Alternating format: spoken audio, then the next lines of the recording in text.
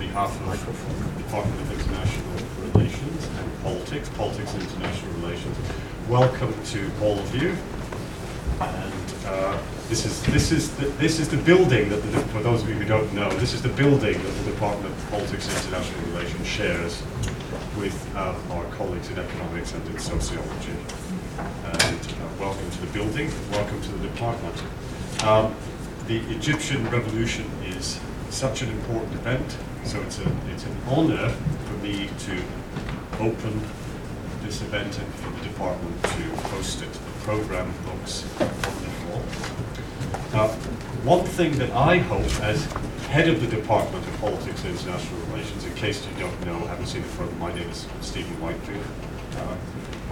One thing I hope is that the conference will teach us not only about Egypt, but also help us to understand and place Egypt in a broader, wider comparative context, and to embed Egypt in the broader work of the Department of Politics and International Relations. We're a very large department. Just to say a few words about us, we have more than 70 permanent established academic staff. When you count in the number of postdocs, it's an enormous number. And then we have a huge number of research students as well.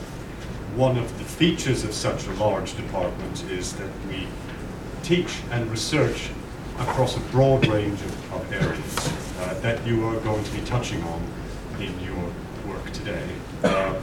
We do work on social movements and on revolutions. I'm thinking of people like Gwen Sass and Carmen Dulce. We have people working on democratization and transitions.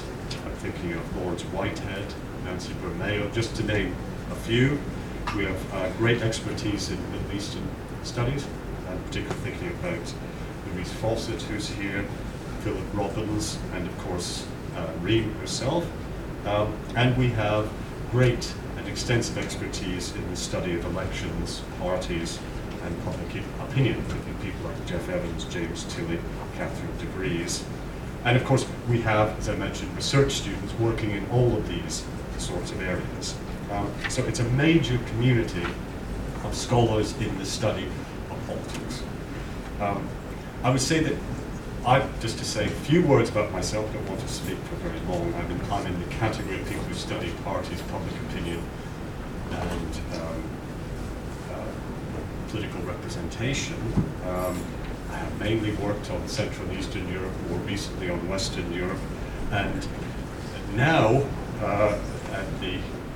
with the immense support of a former doctoral student of mine, Mazen Hassan, who's now at Cairo University, and Elizabeth Kendall, sitting at the back there, I could see, who's a senior research fellow at Pembroke.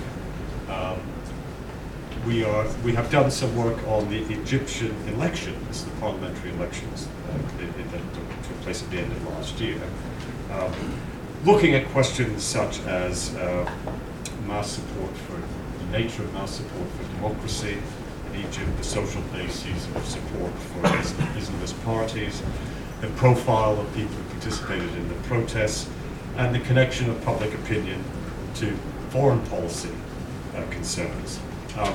We, and I would say especially Liz, sitting at the back again, because I unfortunately will not be able to be here for the whole of the day, we will learn a lot for our work about from this event. But the main point I'm trying to make is that given the size of our community and the nature of the questions that we ask, I hope that that today's event will be the start, not the end, the start of embedding discussion of Egypt in the research that the department does more broadly.